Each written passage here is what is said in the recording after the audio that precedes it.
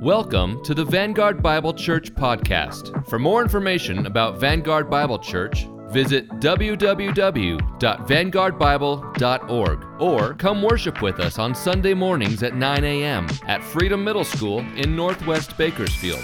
We hope you enjoy today's message.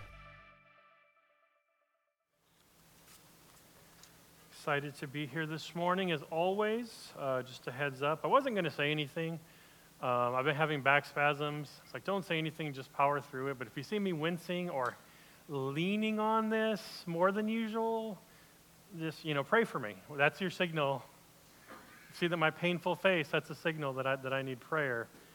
And so this week, at some point during this week, in my excursion into YouTube and that rabbit hole that you can go down, as I always talk about, I saw a video of a brother, of a Christian, who I thought very much exemplified what we are going to study today. So I wanted to talk about this guy. I just found out about him, sadly, our brother Shahbaz Bhatti. And so Shahbaz Bhatti, gifted, charismatic politician in Pakistan, worked for the Prime Minister of Pakistan, and his passion was religious freedom, and he fought hard in a land where Christians are persecuted, and he fought for religious freedom and the oppression of Islam on the non-Islamic people. And there was a high-profile case that even made the news, even in the States, and I remember Obama talking about it as well, the case of Asia Bibi, a woman who was sentenced to death because of blasphemy.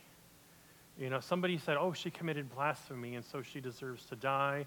And he was one of the people who came forward and said, no, we're going to free her. Let's get rid of this. This is ridiculous that this would be the law. And so Shahbaz faced many trials, including being a Christian, the only Christian, in politics in Pakistan. In Pakistan, if you follow Open Doors Ministry, which tracks persecution all over the world, that's the 5th worst place you could be as a Christian. It is not good to be a Christian there. Praise God for our brothers and sisters there.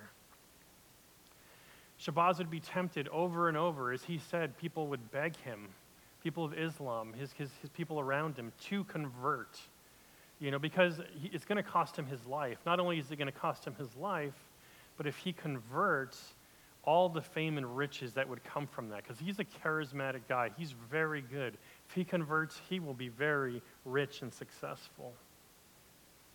The faith of Shahbaz was always tested as well, right? And so during this trial of Asia, all the people who were working on her trial were one by one being executed. They were being murdered.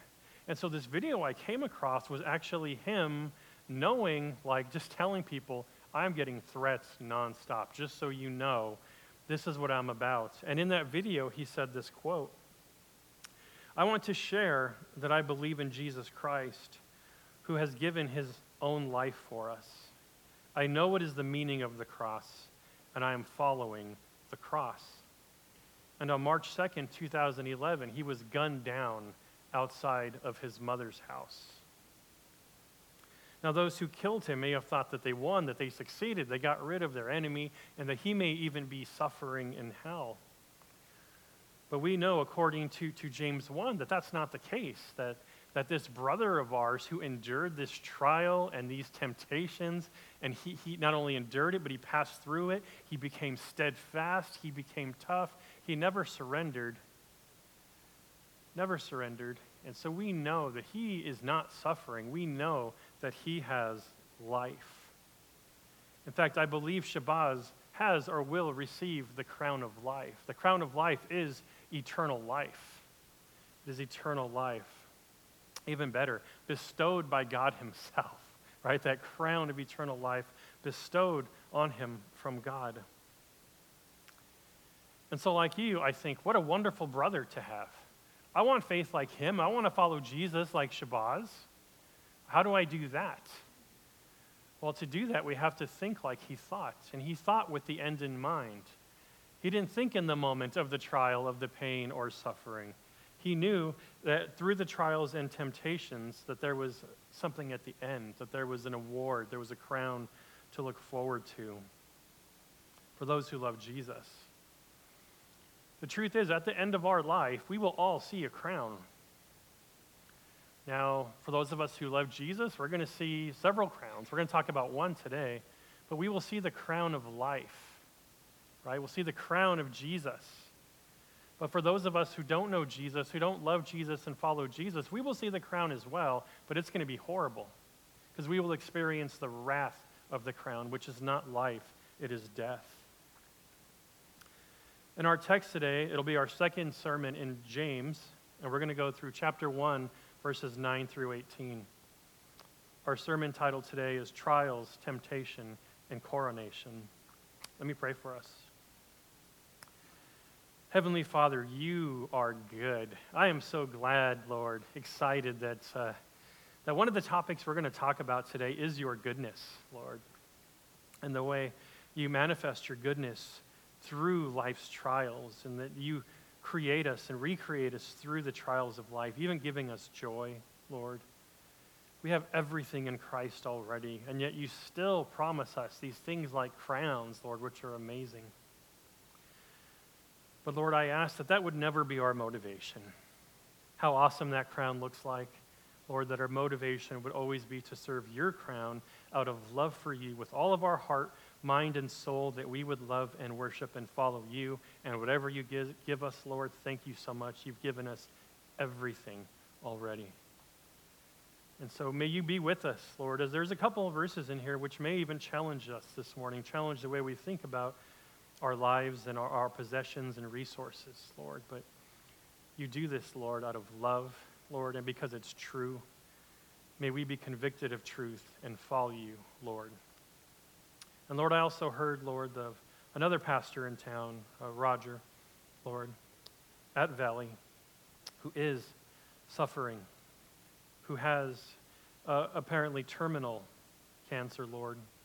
And we don't compete with churches, Lord. The church is your bride. We are part of your bride. And so we come alongside everyone else who is praying for him, for his family, for his healing, for his peace and his comfort, Lord. Walk with him through this season, Lord. Give him joy. No matter what the end may be, Lord, it will be awesome, Lord. Please be in that situation, Lord. And we do and ask all these things to the glory of Jesus. Amen. So remember last week, church, James instructed us right off the gate to count it all joy when you fall into various trials. The goal of becoming steadfast, of becoming tough, even perfect.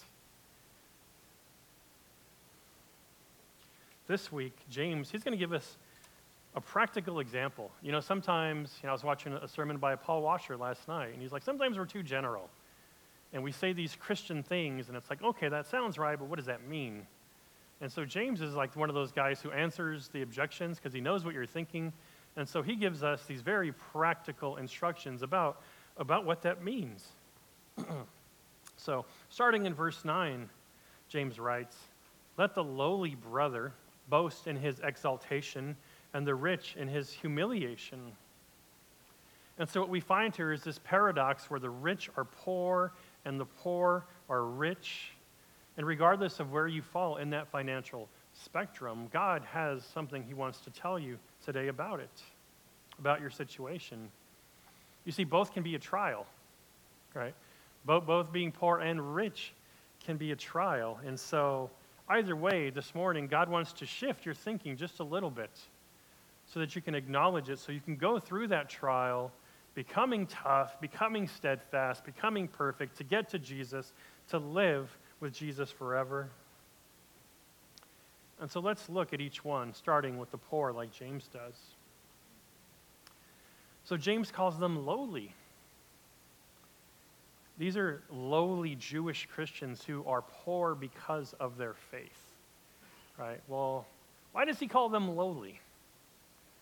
Well, because it's a lowly economic situation that they're in, which means what? The world views them as lowly.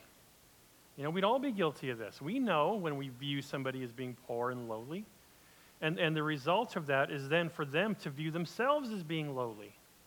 Right? That's just the way this works. Yet James, even though he calls them lowly, he does not consider this a disadvantage. He says this is an advantage. Like, boast in it. Boast in your lowliness. Boast of your exaltation. What is James talking about? How does that work, these kingdom dynamics? And so one important thing to understand, especially early on in the book of James, and that we come across it right off the bat here, is that James's arguments, what he's trying to do and explain to these people with this letter, his argument is mainly from the Sermon on the Mount. Everything he's saying is something that Jesus said. Now, he only mentions the name Jesus twice in this whole letter, but everything he says is based on something, either the law or the Sermon on the Mount. And so James wants us to be practical, for us to be doers of the word, not just hearers. James has this radical concept. He has this radical concept, and he believes that people should not only say they believe in Jesus, but should act like they believe in Jesus and listen to what he says. So what did Jesus say about the poor and lowly? Well, a lot, but let's look at 2 verses. In the Gospel of Luke, chapter 6, verse 20, Jesus said, "Blessed are you who are poor, for yours is the kingdom of God." And in Matthew 5:3, Jesus says, "Blessed are the poor in spirit, for theirs is the kingdom of heaven." And so, poor in spirit, I mean, that's just, they are lowly. They don't think much of themselves. If you're rich, sometimes we tend to think because of what we have, it makes us better than, not the poor. There's nothing about them that walks around society and says, we are better than. No, they are lowly. They are poor of spirit. Everything about them is poor. This means there's less distractions. Right? There's less to get caught up with, distracted by. Now, it should be noted again that these Jewish Christians are poor because of their faith. They are not poor because they are lazy, because they don't want to work. That's not what we're talking about here. We're talking about Christians who, this has cost them everything. Their faith has cost them everything, so their faith is all they have, right? And so in this lowly trial, James says, this is boastworthy. This is boastworthy. They are poor, yet they are rich. So what about the rich? James talks about them a lot.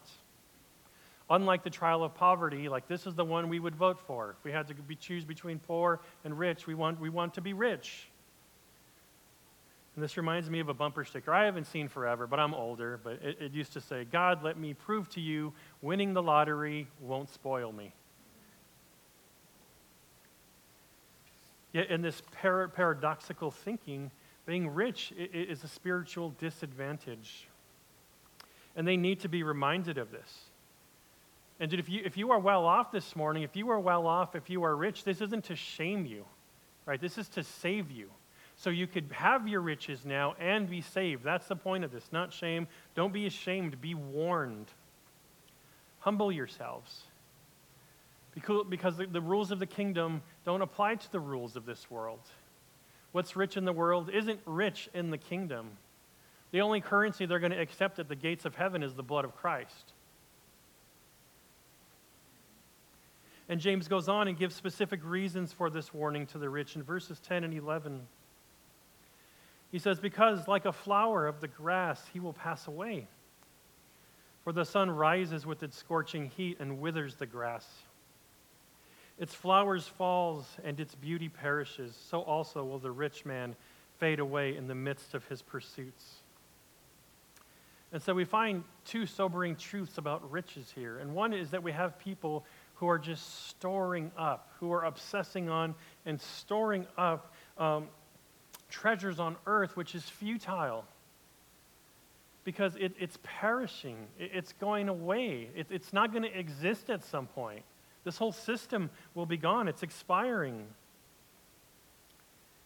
And James is only echoing the words of his brother Jesus in Matthew 6:19 through 21, where Jesus said, "Do not lay up for yourselves treasures on earth, where moth and rust destroy and where thieves break in and steal. But lay up for yourselves treasures in heaven, where neither moth nor rust destroys, and where thieves do not break in and steal. For where your treasure is, there your heart will be also. And so Jesus and James are saying, your wealth will not last, right? It is fleeting. It will rot. Your wealth will rot. And if you're not careful, and if you're not humble, your soul will rot with it. And in these verses, I believe there's a very intentional contrast with Isaiah 48, where it says, the grass withers, the flower fades, but the word of God will stand forever.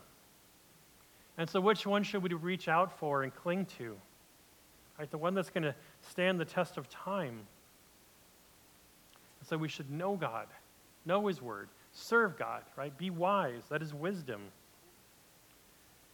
And so what I want you to do now is I want to do an exercise with you. I want you to think about everything you own. Your possessions, your bank account, don't look it up, whatever you think is close. Your assets, your cars, your house, your vinyl collection, whatever it may be. Maybe that's just me, But think about that. And I want you to imagine that in your left hand. Everything that has value to, imagine in your left hand. And I want you to take your Bible in your right hand. All of your wealth and the Word of God. Now, and this is what James is saying so far. Now, the person who's lowly, who's poor in their life, when things get weighed out, if you don't have much in that left hand, what happens? This carries so much more weight, and hence advantage, right? Exaltation. This is better. They have less, but man, does that make it easier for this to be the ultimate importance. And I'm not just saying what kind of Bible you own. I'm saying that you have, that Christ is your possession, that you follow this, that you have a relationship with God, not that you just own a Bible. Now it says that the things on the left side will perish, right? The things on the left side will perish. And so there's going to be a point where as this stuff perishes, this is going to be all that's left. And so today, to the rich, James isn't saying to get rid of your riches in order for this to become more important. He's saying when you measure these things, which one is more valuable to you? Which one is your treasure? Which one is your hope in? If your value and your treasure isn't in the Word of God and the beauty and necessity of Jesus Christ, you are not only poor, you are doomed. It will all perish. So we could put these down. Instead, we should seek humiliation, James says. Who seeks humiliation? Paul, right? And so we look at a guy like Paul, had all sorts of money, well-off family, literally the best private education you could buy, had the titles, had the authority, had the praise, handpicked by Jesus. And what does Paul boast in? 2 Corinthians 12:9. He boasts in his weakness. He boasts in how weak he is. Why? Because then he's able to focus on the weight of glory that he also talks about. That's what's important. There's nothing in Paul's life that is more important than this. He wants to be weak in order to be strong in Christ. In 1 Timothy 1:15, he says he's the chief of sinners. And he believes it. I am the absolute worst, guys. He didn't have to say that. Like even back then, Paul was a rock star of the faith, right? He could have went anywhere and just said, hey, I'm Paul, give me, No, he's like, I'm a sinner, I'm weak. And so we must humble ourselves and submit ourselves and dedicate ourselves to the kingdom of God instead of clinging to riches, clinging to the Word of God, clinging to Christ, and you will be rich. But it is difficult. Right? That's what this is all about. It's not easy. This is not a carnival. These are talking about trials. And trials are difficult because we must react to them. we must react to trials, and therefore we have temptations. We may consequently succumb to temptations. In verses 12 through 15, blessed is the man who remains steadfast under trial. Sounds like verse 2. For when he has stood the test, he will receive the crown of life, which God has promised to those who love him. Let no one say when he is tempted, I am being tempted by God. For God cannot be tempted with evil, and he himself tempts no one. But each person is tempted when he is lured and enticed by his own desire. Then desire, when it has conceived, gives birth to sin, and sin, when it is fully grown, brings forth death.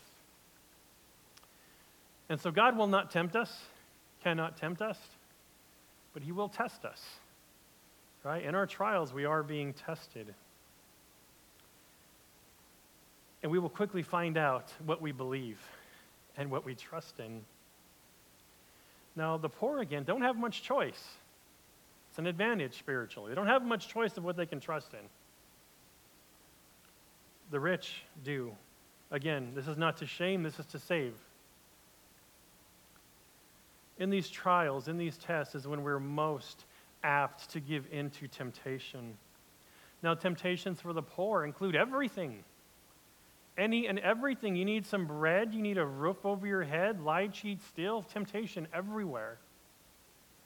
Including, unfortunately, the temptation to believe that God won't provide, or that God won't love you, or doesn't love you, right? There's a mixed signal, an incorrect signal in our culture that equates wealth with God's blessing, which James says here is nonsense. Temptations for the rich could be similar, just from the other side, where the rich, again, are tempted to not trust in the provision of God. Why? Because they can trust in the provision of themselves. They don't need God, so they think. And so how many people do we know that their life is great? Oh, it's so annoying, right? I mean, they perfect clothes, car, house, family, can go wherever they want, do whatever they want, eat whatever they want. And hey, praise God. If that's you, praise God. Thank God for that stuff. Goodness, it's awesome. I'm not jealous at all. But the truth of what James is saying here is that person, their priority is not seeking out God. That person does not wake up thinking about how holy he is, or how he has to cling to Christ, or how Christ is all he has. And I don't blame them, but again, that's the warning here. Riches are good, but not if it's going to block you from Christ. James will also mention, we'll come across this in a few weeks, that another temptation of the rich is to not share with your brothers and sisters. Even worse, the people who are more well-off were business owners, and they were mistreating not only just their employees, which was wrong, but their brothers and sisters in Christ. They are mistreating them. That is not okay. Either way, James makes it clear, it is not God who tempts us. God is perfect. God is perfect, God is sinless, and God can't have anything to do with sin. He has no part in your sin. You can't blame him for your sin. You see, this whole idea of blaming somebody else for everything that you've done wrong, it is not new to our culture. Now, mind you, let's take some credit. We have excelled at it, right? Oh, goodness, with all the racism, sexism, patriarchy, parents, and oh, goodness, religion. We can blame everybody for everything wrong in our life. But it's not new. It goes back to Genesis 3:12, doesn't it? Where after sinning against God, Adam tells God what? The woman who you gave to be with me, she gave me the fruit of the tree, and I ate. The greatest gift Adam ever had, he just turns around and blames God like that was the issue.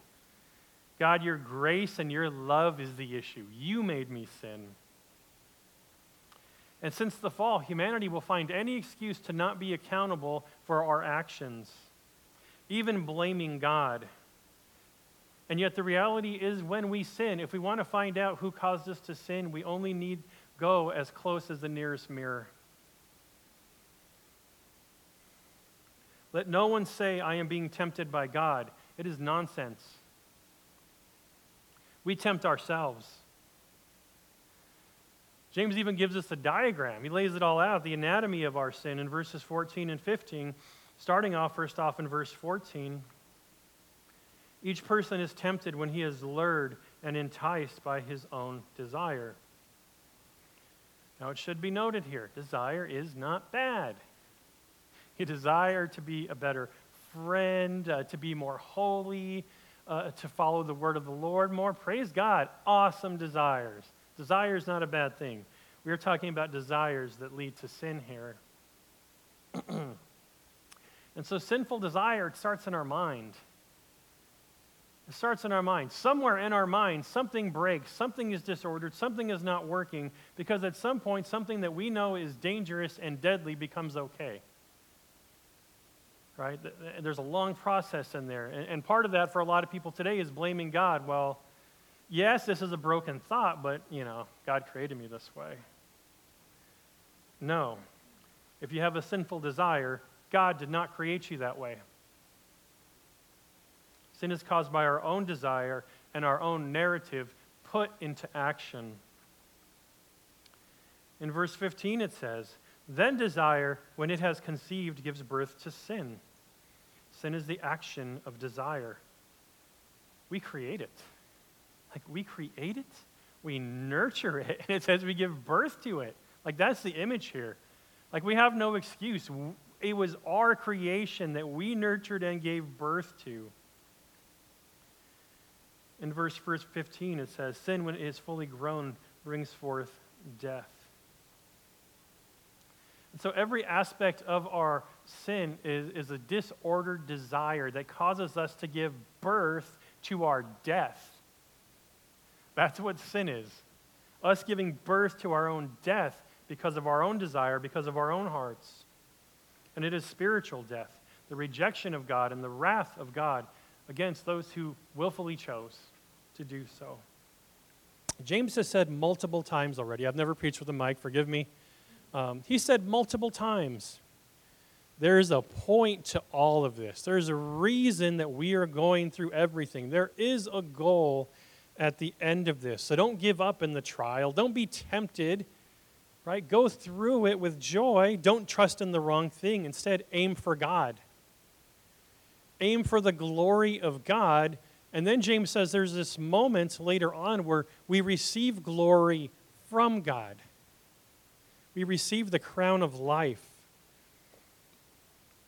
And so I want to go back to verse 12 where it says, blessed is the man, this is the coronation, blessed is the man who remains steadfast under trial. For when he has stood the test, he will receive the crown of life, which God has promised to those who love him. The crown of life. That sounds so cool, right? But what is it? Well, for starters, it's one of 5 heavenly crowns, including the imperishable crown, crown of rejoicing, the crown of righteousness, the crown of glory, and the crown of life. Now, James doesn't give us too much details about this crown other than it's at the end of this trial that we're supposed to go through while counting it joy. But praise God, in Revelation 2, John, inspired by Jesus to write this letter to the church of Ephesus, in Revelation 2:10 says, do not fear what you are about to suffer. Behold, the devil is about to throw some of you into prison that you may be tested. And for 10 days you will have tribulation.